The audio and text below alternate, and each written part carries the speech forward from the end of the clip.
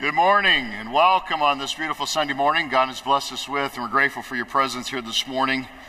And glad that we can come together, worship together here today, and to be able to delight in the person of God, share of His goodness with others, and looking forward to doing that even today in the message of the gospel, the good news of Jesus Christ. So welcome, and we're glad that you could take the time to be here, and looking forward to the morning ahead.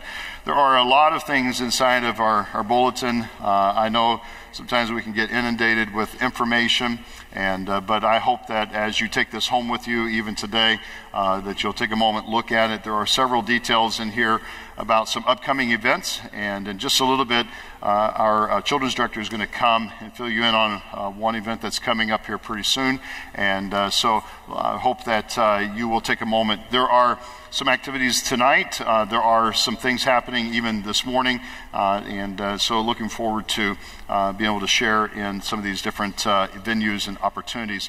Coming up later in a few weeks from now, March the 5th, we are planning a baptismal service, and we have some individuals that are asking to be baptized.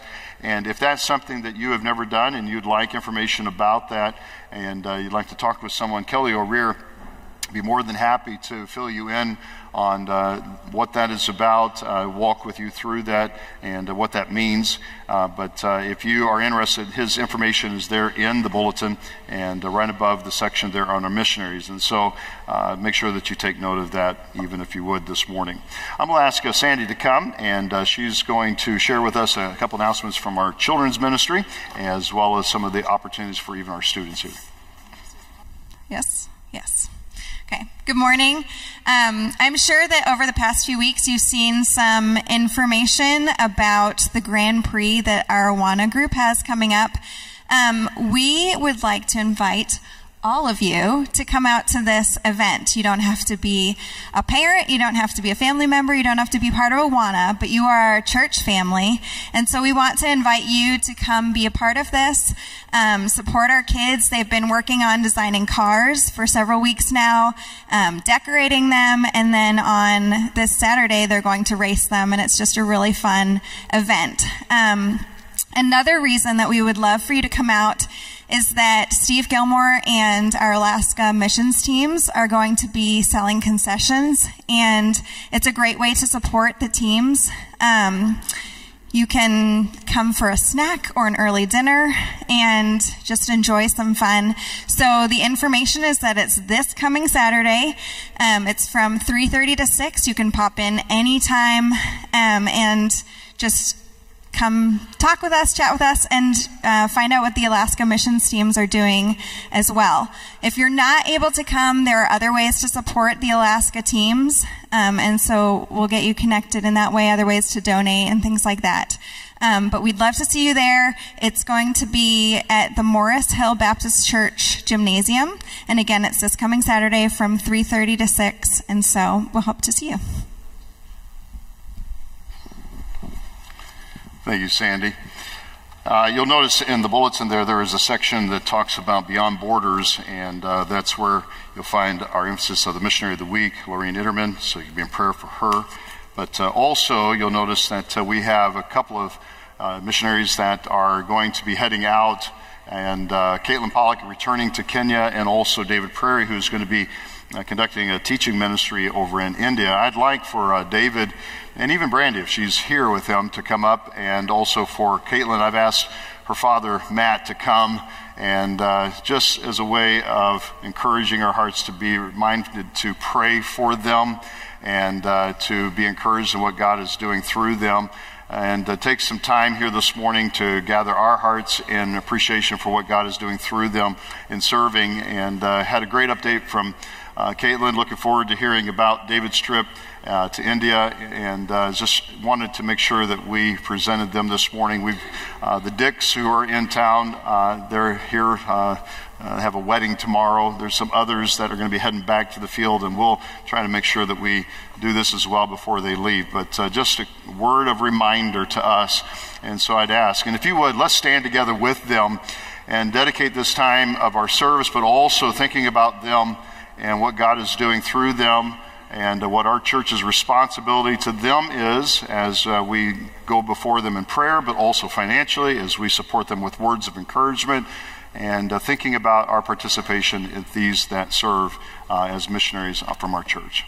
Father, we're grateful for this morning, grateful that we can gather in this place, and grateful for these. I thank you for David. Thank you for Caitlin. I thank you for the work that they are invested in.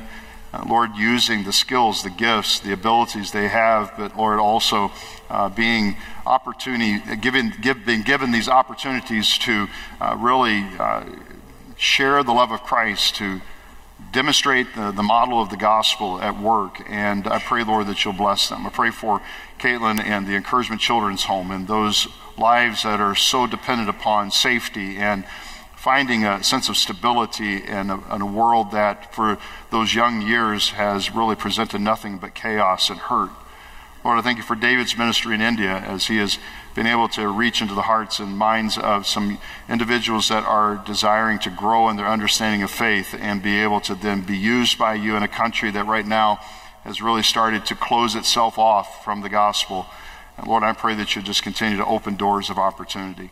Lord, I pray that we as a church would also realize what is in front of us, and that we would be mindful of those people that are around us, people who need to hear the gospel, to be exposed to the gospel, who see the gospel at life in our lives. And Lord, I pray that you would just truly breathe through us the good news of Jesus Christ.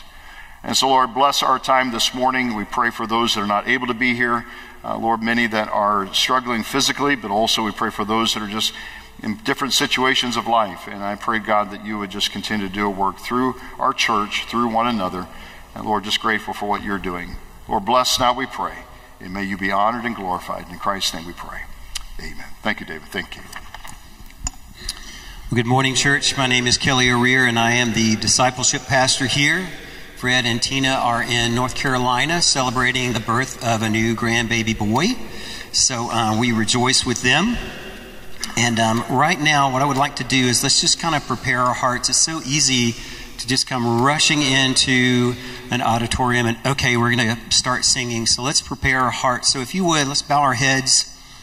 I want you mentally to just kind of draw a circle around yourself. As there's nobody else in this auditorium, just you and the Lord. Take a deep breath. Let's prepare our hearts. In your own heart, take a moment to just praise the Lord for who He is. Pick an attribute and praise Him.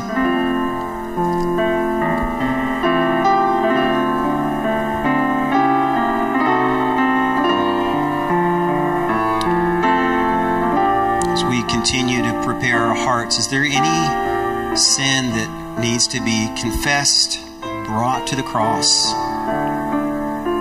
We remember the gospel, and that from the cross Jesus said, "It is finished." He bore the wrath in our place for our sin. As we enter this time of worship, let's remind ourselves of the gospel, of our identity in Christ. Let's bring anything to Him, whether it's anxiousness, whether it's a lack of faith, whether it's a sharp tongue.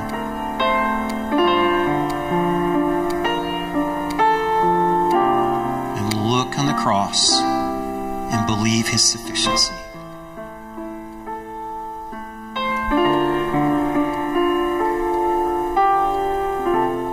Now would you pray for our time together as we gather as the blood-bought church,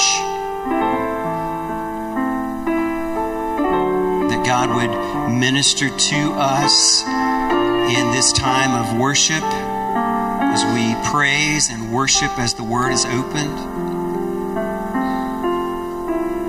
I'm sure many of you have heard about rumors that there are revivals awakening. A friend of mine texted me this week and said, "I'm driving to Asbury. I want to see what's going on there." And he texted me yesterday. He said, "God's moving. There's something special about this." And time will tell, but let's not pray for revival and then doubt because it doesn't look like what we expected. God is moving among his people through his word, through his spirit, through the furtherance of the gospel. Pray that he will meet with us here in a special way.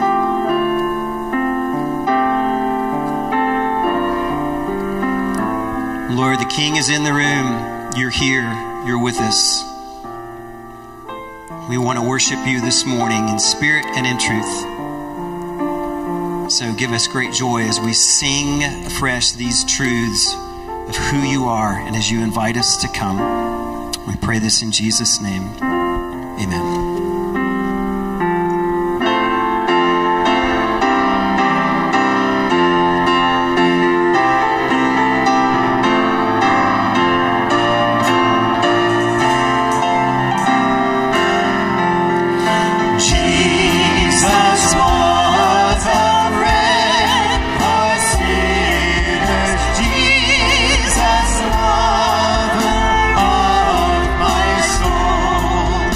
Friend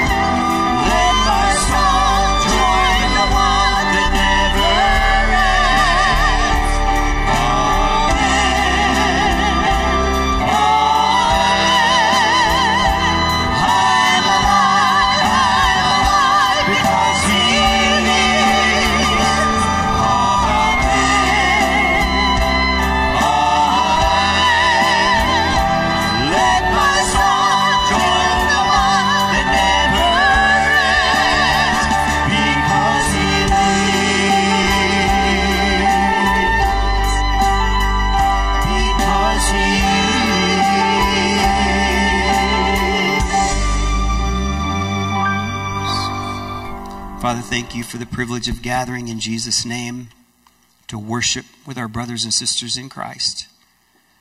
And now, Lord, the worship doesn't stop because the music has ended, but the worship continues now as our pastor comes and opens the word. We pray your hand on him, that you would bless both the speaking and the hearing. Give us receptive hearts. We pray this in Jesus' name. Amen. You may be seated. Thank you. Great singing this morning. And the nourishment of the gospel is something that always touches upon the dryness so many times of what we experience in this life, and grateful for what Christ has done in our situation of life. Go with me to the Gospel of John this morning as we continue in this series together on Come and See, and looking at what we find in a section that we touched on last week, but I want to go back and look again at some things that are found in this section. And looking predominantly at verses 29 through 34 this morning, and thinking about some things that John the writer, the author here, says of John the witness. And I'll be honest with you, I'll get a little bit more relief in my own heart when we get past John. Which John are we talking about? So we'll do that here in the next section, but he will keep coming back up in these first few chapters, and so we'll have to try to keep things fixated in our mind as to which one we're referring to. Going back really to verse 24, this whole section starts in verse 19. We spent some time last week talking about this section, the emphasis of the voice, who Jesus is being foretold of, and who that person is John the witness or John the Baptist. And he talks about himself being that voice that comes out of the wilderness, the Isaiah passage that he is quoting there. But then picking up verse 24, he's having a conversation with some Pharisees, and they're asking him about the baptism that he is doing. Why are you doing these things? If you're not the Christ, you're not Elijah, you're not the prophet, why are you behaving this way? The water, this baptism, is something that really is to be done in a more of a ceremonial way. This is supposed to be something that is really more tied to a temple or a tabernacle experience. But you're out here in the wilderness and, wait a minute, we're Jews. We're not supposed to do it this way. And I kind of want to clarify, I misspoke last time. I said that John was not a Levite, and really my heart behind that was he was not behaving like these Levites who are coming to him. John's father was, in fact, a Levite, so he would have known all about these ceremonial laws and these prescriptions and everything that was tied to it. And yet there is something about his behavior, there's something that he's doing, and he makes it very plain. I am letting you know that there is one greater than me that's coming. And you need to be prepared for him. And then you come to this statement in verse 29, the next day. And this is an interesting phrase that comes up. You have it here again in verse 29. You have it in verse 35. You're going to find that he has these next day experiences. In fact, then you come to chapter 2 and verse 1. You're going to find that there are these 3 days. Of verse 43, there is a next day. And so this is really a telling of something that happens within a week, a period of time. And so these 3 days really began to bring to light a lot of information about the person of Jesus Christ. So picking it up again in verse 29, it says, the next day he saw Jesus coming to him and said, behold, the Lamb of God who takes away the sin of the world. This is he on behalf of whom I said, after me comes a man who is of higher rank than I, for he existed before me. And then there's some interesting things that John the witness says here. I did not recognize him. It's not like he was the obvious one. This is not something that I would have said that I fully grasped this, but he said this is something that has become plain to me, this sense of recognition. But so that he might be manifested to Israel, I came baptizing in water. And he talks about this ministry of the Spirit upon himself, and how the God has given to him this mission to prepare the way. And so in the process of not really recognizing who the Messiah is, he is being sent out, sent forward. And he's been doing this baptism as an evidence of a repentance of heart, this change of direction. And if you're truly repentant, you will come and you will dedicate this season of life, this opportunity to really model and demonstrate that you're ready to follow after God. And so there is this testimony that is given, and then he goes on to talk about how he has seen the Spirit descending as a dove out of heaven, remaining upon this one. And he says in verse 3, I did not recognize him, but he who sent me, this commissioning that I have to baptize in water, has told me that upon whom you see the Spirit descending and remaining upon him, this is the one who baptizes in the Holy Spirit. I myself have seen and testified that this is the Son of God. So these next day passages, and as we're going to see, this section moves us right into an introduction of the first of the disciples that Jesus will have that are going to follow him. That will happen later on here, even in this section, starting really in verse 35. You're going to find that chapter 2 begins to bring more and more of the disciples. There's a challenge there. And so moving forward into the life of Christ, and this section is going to really, for us, as we read the rest of the Gospel of John, is going to introduce so many of the themes that John is going to unfold for us as we move through this book. And so my goal today is to help us understand this key phrase that John, the witness, shares with us, and we sort of glossed over last week.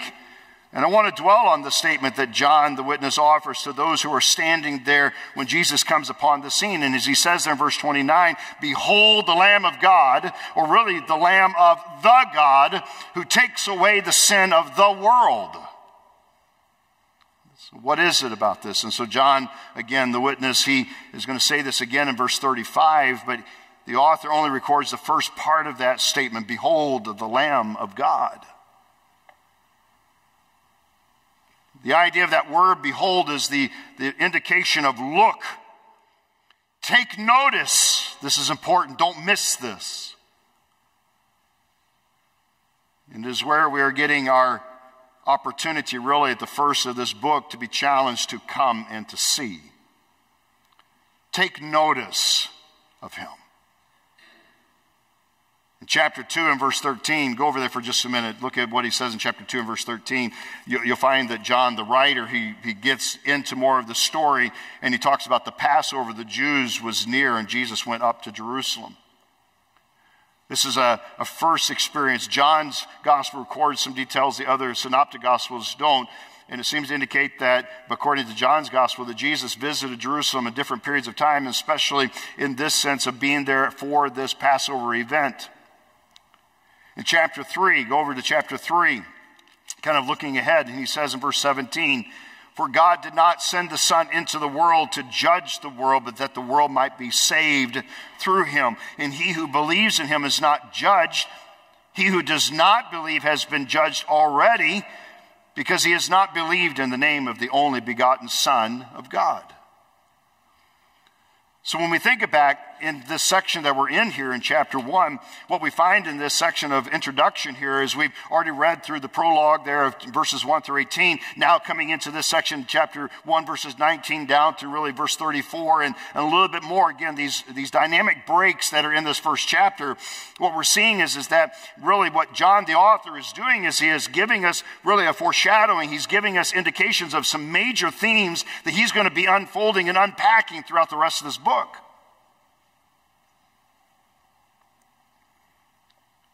He uses these statements that are in their grammar very parallel. The Lamb of, really again, implying there this is a definite article, this idea of the God. And he talks about the sin of the world. Later in verse 34, he uses that phrase again, the Son of the God. These emphatic statements, these qualitative statements, something about them, these components of lamb and sin and son are uniquely and distinctly coming from these entities, from God and from the world. And so you see really a contrast starting to form within the book of John. There is the distinction of God and who he is, and the world and who we are. And the relationship of how those two could possibly ever find something to bring them together. The Lamb. And so this uniqueness of what we begin to journey into the book of John with, and we're going to see the meaning of this statement coming to life all through this book. And what I want to do this morning, and starting this morning, is to break down this declaration a little bit more, to examine what really John the witness here reveals in just this bold statement. Behold, the Lamb of God who takes away the sin of the world. Look at him. Don't miss him. Take notice. So what do we see? Today I'm going to look at the second part first, and take some time this morning to focus on what I would call the world's condition. And thinking about what we find as John the writer here gives to us the words of John the witness as he declares to those that are willing to listen, I want you to take notice of the Lamb of God who does something, but who does he do it for? He does it for the world. And why does the world need attention? Because of the sin that's inside of it. The Lamb who takes away something. And what does the Lamb take away? The sin of the world, and as D.A. Carson put it, all human beings without distinction. This isn't John the witness saying that for all of you Gentiles that are standing here, the Lamb has come. He's not saying it to a specific ethnic group or to a certain gender or to anything that would qualify them as distinct from each other. He puts us into the same category, Jew and barbarian, Jew and Greek, Jew and Gentile, all of it being put together in the same categorical sphere. We are part of this world, and the Lamb of God who takes away the sin of the world. And so therefore, it is not about the pecking order of a lineage. The whole world is in sin, and God has come to offer a remedy. What's interesting is that it's also a singular word that is used here. And the idea of this is that it's addressing the very root of all of our sin problem. The sin belongs to and identifies the world. And so the question is, then what is sin? What sin is this that he's referring to? What sin would be so characterized as being the thing that the world is known for? And for this, we've got to go back to the beginning. So journey with me to the very first book in your Bible, and that is the book of Genesis, and go with me to chapter 3, Genesis chapter 3. And I think it's important for us to appreciate that the complexity of the beginning, even though we, in our Western way of thinking, we think of this book as the beginning of our Bible, and yes, it is. And so in this case, it's easy for us to find that. But really, this is the watershed effect for the rest of the Scriptures. Everything that happens here, everything that takes place in these first 3 chapters, really the first 12 chapters of our Bible, lay the foundation for everything else that we read in Scripture. So we come to Genesis chapter 3, and the first 2 chapters are a sort of a circular, it's not a linear telling, but there's a circular telling of events, and it describes those days, those 6 days of creation, 7th day of God's resting, not because he was weary, but he establishes a day of focus, a day of recognition, a day when things come to their end and we recognize everything that has been accomplished. And we enter into this relationship with God because God makes man. God creates us, and he creates us unique from all the rest of creation. We talked about that back in chapter 1 again. He's talked about this already in chapter 1, verses 1 through 3 of John. He talks about how this is the Word, and the Word was there at the beginning. But then you get to chapter 3, and the wheels fall off. You come to chapter 3 and verse 1, it says, Now the serpent was more crafty than any beast of the field, which the Lord God had made. And he said to the woman, Indeed, has God said, You shall not eat from any tree of the garden? The woman said to the serpent, From the fruit of the trees of the garden we may eat, but from the fruit of the tree which is in the middle of the garden, God has said, You shall not eat from it. And then she adds, and I think this is the husband inclusion here. Don't even touch it. I think it was so impressed upon them. This is that one thing. This is that one area. This is that one tree. This is that one fruit. Don't eat it. I mean, I can almost hear me saying this, don't even touch it. I mean, let's just leave it alone. But then you get to verse 4. And there's all these statements of doubt. And the serpent says to the woman, you surely will not die. That's a bold-faced lie. But it was something that pricked inside of the conscience of Adam and Eve, and especially in this case, Eve, doubt. Can I trust God? Verse 5, for God knows that in the day you eat from it, your eyes will be open and you will be like God, knowing good and evil. In some ways, that's not all untrue, verse 5. There was some sprinkling of truth in there with a whole lot of other not so true. And then you get to verse 6. And when the woman saw that the tree was good for food, and that it was a delight to the eyes, and that the tree was desirable to make one wise, she took from its fruit, ate. She gave also to her husband with her. And this is when everything changed. And he ate. Up until all of this happens, there became a point of decision. And Adam and Eve stood at the threshold of a decision. And it moved from the point of a temptation to the point of a realized thought, moving out of the heart of innocence, out of an awareness that there is here before me a choice. And in that choice, there became then a decision made. And in that decision, an understanding of their estimation of God was put on the altar. And you come to verse 7 of what we find here, and he says, the eyes of them both were open. See, that was the part that the serpent told them that's true. Your eyes will be opened. But what did they discover? They discovered that everything about them now has become distorted.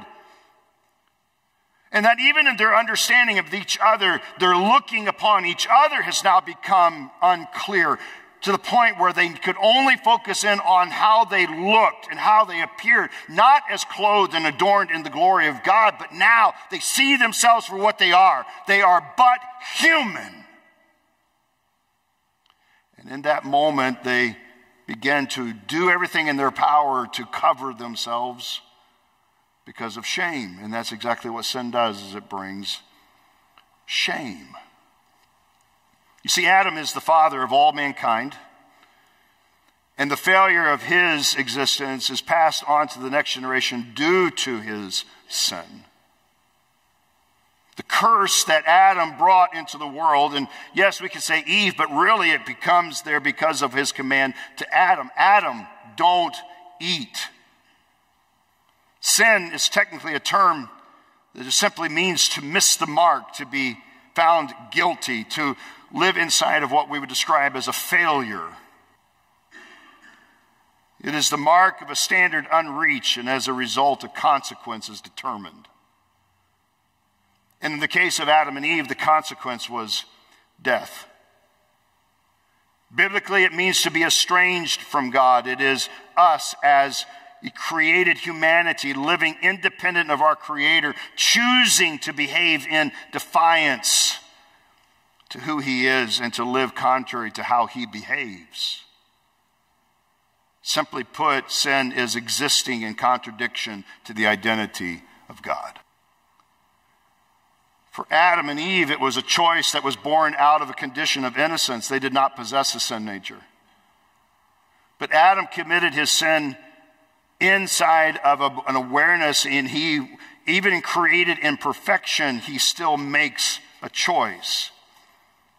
And sin is about a choice. It is about the freedom to choose my desires over God's desires. And Adam made a choice out of his own self-determination. You see, the devil didn't make him do it. God didn't make him do it. Eve didn't make him do it. Adam chose to defy God. And because of that choice, all of us as descendants of Adam were conceived with a nature that we see within ourselves, and we live a life as if we are now independent of God. Louis Sperry Schaefer, former president of Dallas Theological Seminary, he wrote this. He says, "Sin is a restless unwillingness on the part of the creature to abide in the sphere and limitation in which the Creator, guided by infinite wisdom, has placed him." He goes on to say, "It is a want of conformity to the character of God." It's something I don't want this. I don't desire this. I don't want to be identified with the character of God. I choose to live independent in the sphere of my own making. But the problem is that it's always within the boundaries of what we are capable of. And how did we become capable of even doing that? Is because God created us capable of that. In other words, Adam and Eve, and even us today, imagined that what is good is not all that there is. That there has to be more than what God has given to us. And in the words of the great philosopher Ariel of The Little Mermaid, I want more. Later on, Schaeffer would write in his systematic theology, he says, since sin is negative to the extent that it has no standards of its own, but it must derive its measurements from that which is positive or good. And since the holy character of God is the standard of that which is good, it follows that sin is as evil as it appears to be when viewed from the vantage point of the holiness of God. I love that last part, that sin is truly as evil as it appears to be when it is viewed from the vantage point of God. And when the writer of Jeremiah, when he writes that our sins are as filthy rags, our attempts at righteousness are like those filthy rags. Everything that I'm trying to do that measures up to goodness is never, ever good enough because it's not like God. The understanding then of what I am as a sinner. When understanding the world's condition, it is about a comparison to the holiness of God. And in sin, we find that the world, that we as humanity are at odds with the very God that created us. And we as the world did not know him. And that was the condition to which then, back to John chapter 1, that is the condition in which John the witness comes to his own people, comes to the world, and declares that the world needs to understand that God is offering now something greater, something more perfect, more powerful, something that is truly sufficient to deal with the condition of our existence. We need the Lamb of God. So what does it mean, though, to be one that is found in sin? Because in sin we find that the world and us, again, being at odds with this God, leads John as the gospel writer here to help us see as we move through this book how significant and important a relationship with God is through the person of Jesus Christ. And when he talks about this aspect of being the sinners that we are and the sinners that the world is, he talks about it in contrast to the Lamb of God, this Lamb of God who takes away the sin of the world. What is he saying? Let me give you three things that he's basically saying here. First of all, it's this, that as a sinner, we are enemies of God. As a sinner in this lifetime without redemption through Jesus Christ, which we'll talk about more next week, the understanding then of where we are situated as a people born of a woman, born under this curse, born with this sin nature, born in rebellion against God, we are enemies of God from day one. And it's not because God chose to make us his enemy. It's that we choose to defy the very character, the very identity. We don't want God being God. I feel like I do a better job than he does. And so we struggle with this. And so we stand in defiance to him, and thus we rebel against his standard of good, and we become consumed with what God is not. We become more consumed with the evil that's in our life.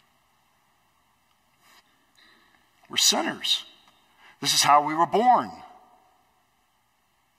We are encased in a nature that only longs to sin. I like how some of the writers put it, we grow excited to sin.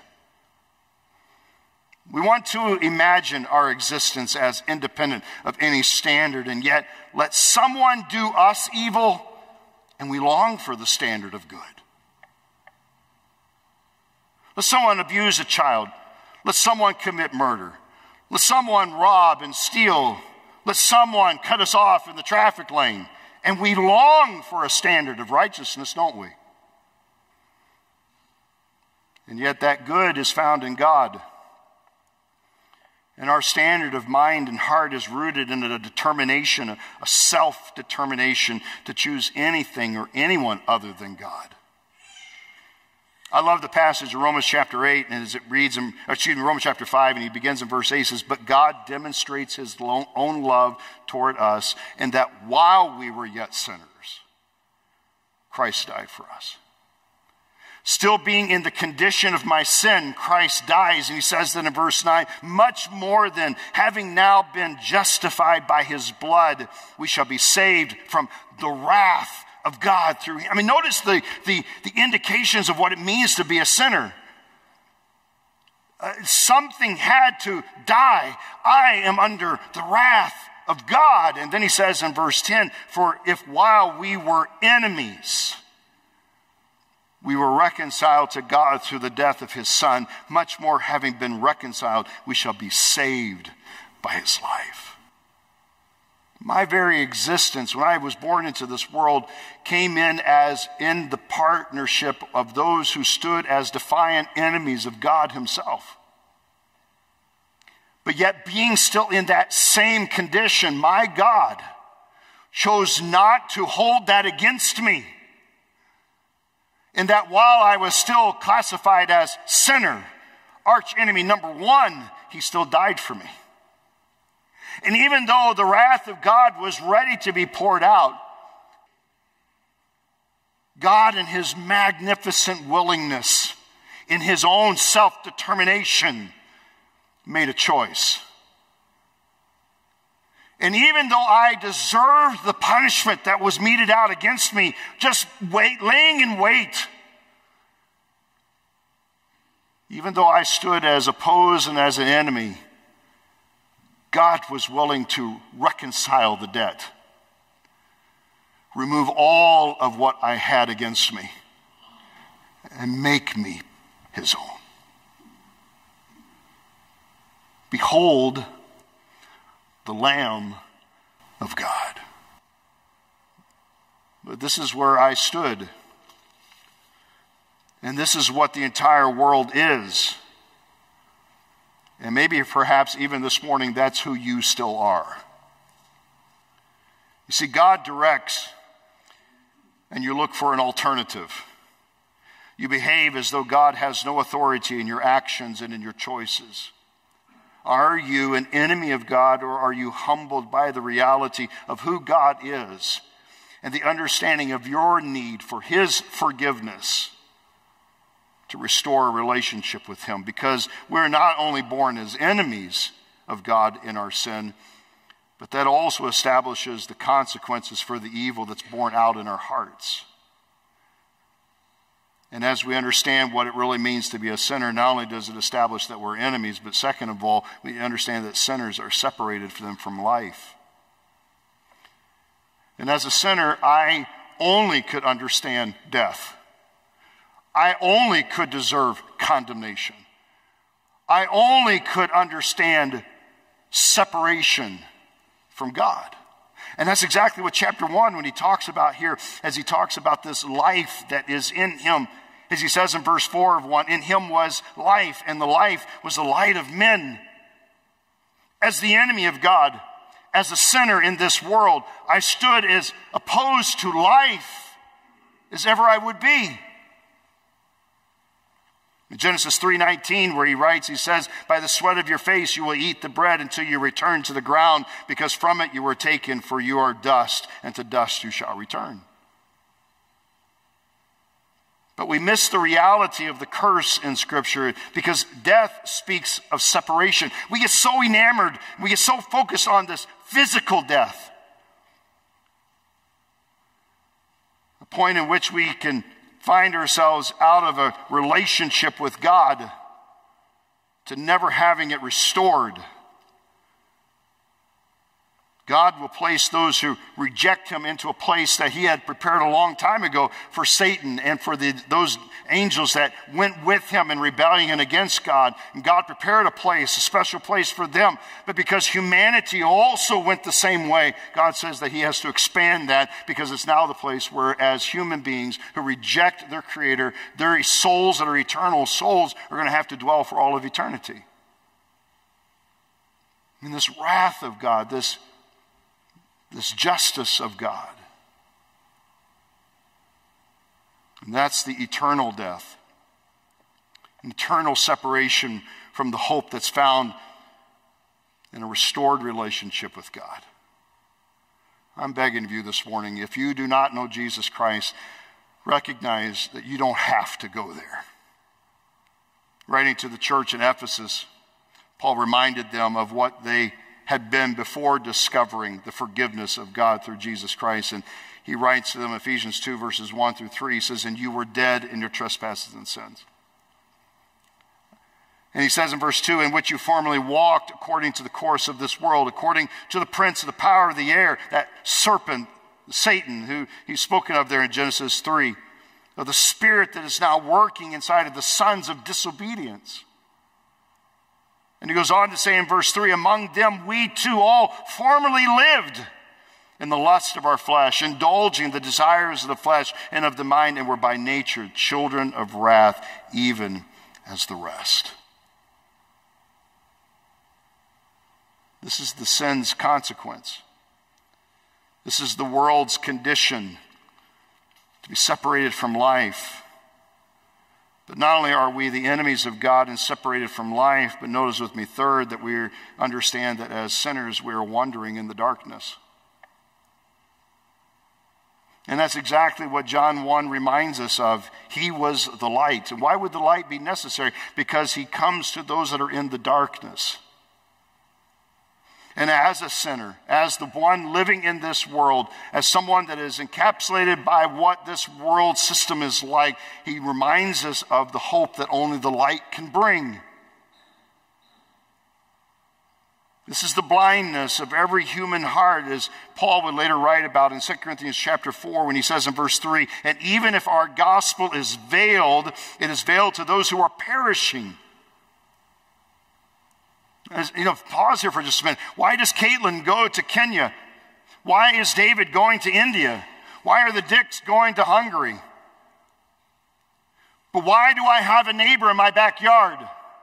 And why do I live on a street? And what about the coworker that I live and rub shoulders with each and every day? If the gospel is veiled, if it is hidden, it's hidden to those who are dying because of their sins. But notice what he says in verse 4. He says, in whose case the God of this world has blinded the minds of the unbelieving so that they will not see the light of the gospel, the glory of Christ, who is the image of God. For we do not preach ourselves. This is not about Adam Love. This is not about Deacon so-and-so. This isn't about Paul the Apostle or John the Apostle or John the Witness. This is not about us, because that would just be more humanity trying to fix other humans. We can't do it. It's not our glory. It's for Jesus' sake. We see ourselves as the bondservants for Christ's sake. And he says in verse 6, for God, who said light shall shine out of darkness, is the one who is shown in our hearts to give the light of the knowledge of the glory of God in the face of Christ. See, this is why it is so important, church, to be the church. Because we are the body of Christ. We are the face of Christ that shines into the darkness, that brings Christ with us wherever we go, because the Lamb of God has taken away our sin. And that's exactly what your neighbor needs. That's exactly what your unsaved children need. That's exactly what your grandchildren need. That's exactly what every person on your street needs. That's who needs it in Kenya, and who needs it in Hungary, who needs it in India, who needs it around the world. And that's why we have a church. It's because of what Christ has done to us as sinners. Because we're no longer in the darkness. The struggle of the unbelieving mind is that he does not want to believe that he's accountable to God. Because to live in such a way then makes him or her only accountable to their own standard of what they deem is right or wrong. And this is where we can tend to come up with our own truth, and we can live by our own standards, and we can, again, read what Schaeffer said there again, since sin is the negative to that extent that it has no standards of its own, but must derive its measurements from that which is positive or good. And since the holy character of God is the standard of that which is good, it follows that sin is as evil as it appears to be when viewed from the vantage point of the holiness of God. When you begin to compare your life to the holiness of God, you become confronted with an Isaiah 6 reaction. Oh, I am unworthy. And we will never compare. You'll never be as good as the goodness of God until we are with him for all of eternity. And we finally have then this ability to be free from all of the sin taint that's upon us, and we stand with him for all of eternity. I'm grateful for what he gives to us in this lifetime. And I'm grateful for the forgiveness that I can have, the awareness of him, the fact that I now no longer have to stand as an enemy. I no longer have to stand in the condemnation of my actions, that I have a life that's promised to me. And even though I might suffer the consequences of this physical death, I will stand forever with him for all of eternity. And to know that this goodness that he has given to me exceeds everything that I could attempt, because I rest in his goodness and who he is. You see, unless your goodness exceeds the righteousness of the most righteous person, most religious person you know, and unless your goodness is as good as God, you will never be able to live eternally secure without condemnation. This is the world's condition. That as sinners, we wander in the darkness. As sinners, you wander, you're bound in a life that has only this expanse, and there isn't anything promised after this except condemnation and separation from him. Because we stand as enemies of God. We're born blind without the ability to see a way out, or even a desire to have a way out of our stumbling around apart from God. So what will the world do? And the thing is that God has been declaring hope to this world long before he ever sent Jesus Christ to the planet. The promise was given all the way back there to Adam, back at the very dawn of all of this that took place. Right at the point as soon as the creep of death began to crawl up into the existence of humanity. Back in Genesis 3 again in verse 14, the Lord God said to the serpent, because you have done this, cursed are you from all cattle, and more than every beast of the field, and on your belly you will go, and dust you will eat all the days of your life. And then he turns to humanity and he says, I will put enmity between you, serpent, and the woman, between your seed and her seed. He will bruise you on the head, and you shall bruise him on the heel. A very much a depiction of what Jesus Christ would suffer for us. And as soon as sin entered, God stood with his creation. I want you to notice that. As soon as Adam and Eve fell, God did not abandon them and isolate them. He came and he met them where they were at. As soon as rebellion turned man's mind away from God, God came to stand in the place of shame and to remind them that he still cares and he still loves them. And he's been doing that for humanity for millennia. That he comes to the place of our shame. He comes to the place of our rebellion. He stands there because he comes to where we are because we can't come to where he is. And so God promised mankind that deliverer who would come. And that's what John comes. Behold the Lamb of God. You see, man chose. And God also chose to not abandon his special creation. But that is the world's condition. And you may be here today and you are still in sin. You've never beheld the absolute good of God. You've continued to exist in such a way that says that you are a self-determined one. And you believe you choose your destiny and that you choose your course of life. Yes, but God is also aware of what comes after this life. See, God is aware that the choices you make are done out of a mindset that is devoid of any true standard of right. And thus, your good is only as good as you are and never as good as he is.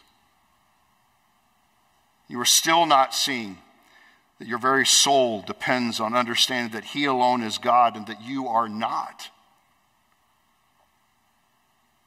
And so death will come. Eternity will come. What then? Do you know life? Do you know that you can see value and even purpose in this life as well as in the one that is going to come even after this physical life is done? Do you know that your sin is forgiven, your rebellion against God? That God has a solution for your sin. And for that solution, the Lamb of God who takes away your sin. And not just your sin, but the sin of the world. And so next time we'll delve into that first part of the statement as the solution for what we need in our lives. But if you're here this morning and you need to deal with sin, don't wait till next Sunday. Come talk to somebody. Come talk to me. And let's deal honestly with your relationship with the God of the universe who steps into our existence and steps into your home, steps into your sphere of life, and identifies himself as God. What is your condition this morning? Is it the same as the rest of the world? Or is it because you know the Lamb of God? Then let his glory shine. And let's make sure that we are beacons of hope to a lot of other people in this world who need to hear and see this Lamb. Let's stand together for a word of prayer. Father, I pray that, Lord, you would do a work in our hearts to understand our relationship with you, and that our relationship with you is fixed not because of my religiosity or because I came to church this morning, but because I have a fixed relationship with the God of the universe who has promised to me eternal life, and this life is in him, Jesus Christ. Lord, I pray that you would do what is necessary to fix the human condition of every person that's here that is separated from you still, and they are still in their darkness, still without life. They're still enemies of you. Lord, I pray that you would help them in all humility to see their need for you as God. Speak as only your Spirit can and as only your word can. And Lord, I pray that you would help us that are free in Christ to truly walk in the joy of our relationship with you. And it's in Christ's name we pray. Amen.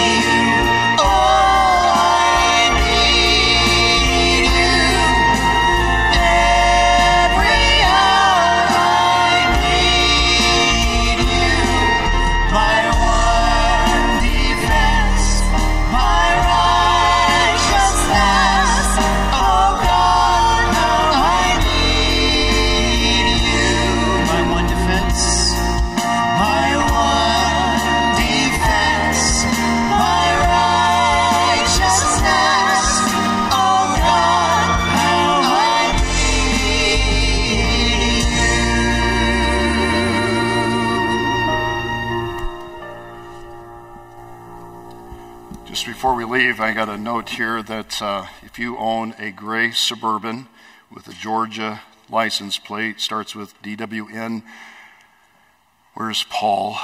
He's back right there. The gentleman here, if you would, meet him in the center of the aisle. He's got some information for you about your vehicle. And Lord, I need you. That might be the case right there. We thought we'd wait till this point, all right? In just a minute, we're going to be dismissed. We're going to go back. There's some fellowship time that's available in our fellowship hall. If you're visitors with us, please stay. There's coffee, there's teas, there's even like donuts and snacks and things like this. And it's a great time just to interact. It also get a little something to help you get yourself ready for lunch. But it's also a good time to meet and interact with others, and I hope that you'll take a moment to do that. And then around the 11 o'clock hour, we go into some different classes, and that screen there is showing you where we have different electives and classes meeting throughout this facility. And there's also information about that in our foyer. And this gentleman right here is more than happy to answer any other questions you may have. And so I hope that you'll stay and enjoy that time with us. God bless you. You're dismissed.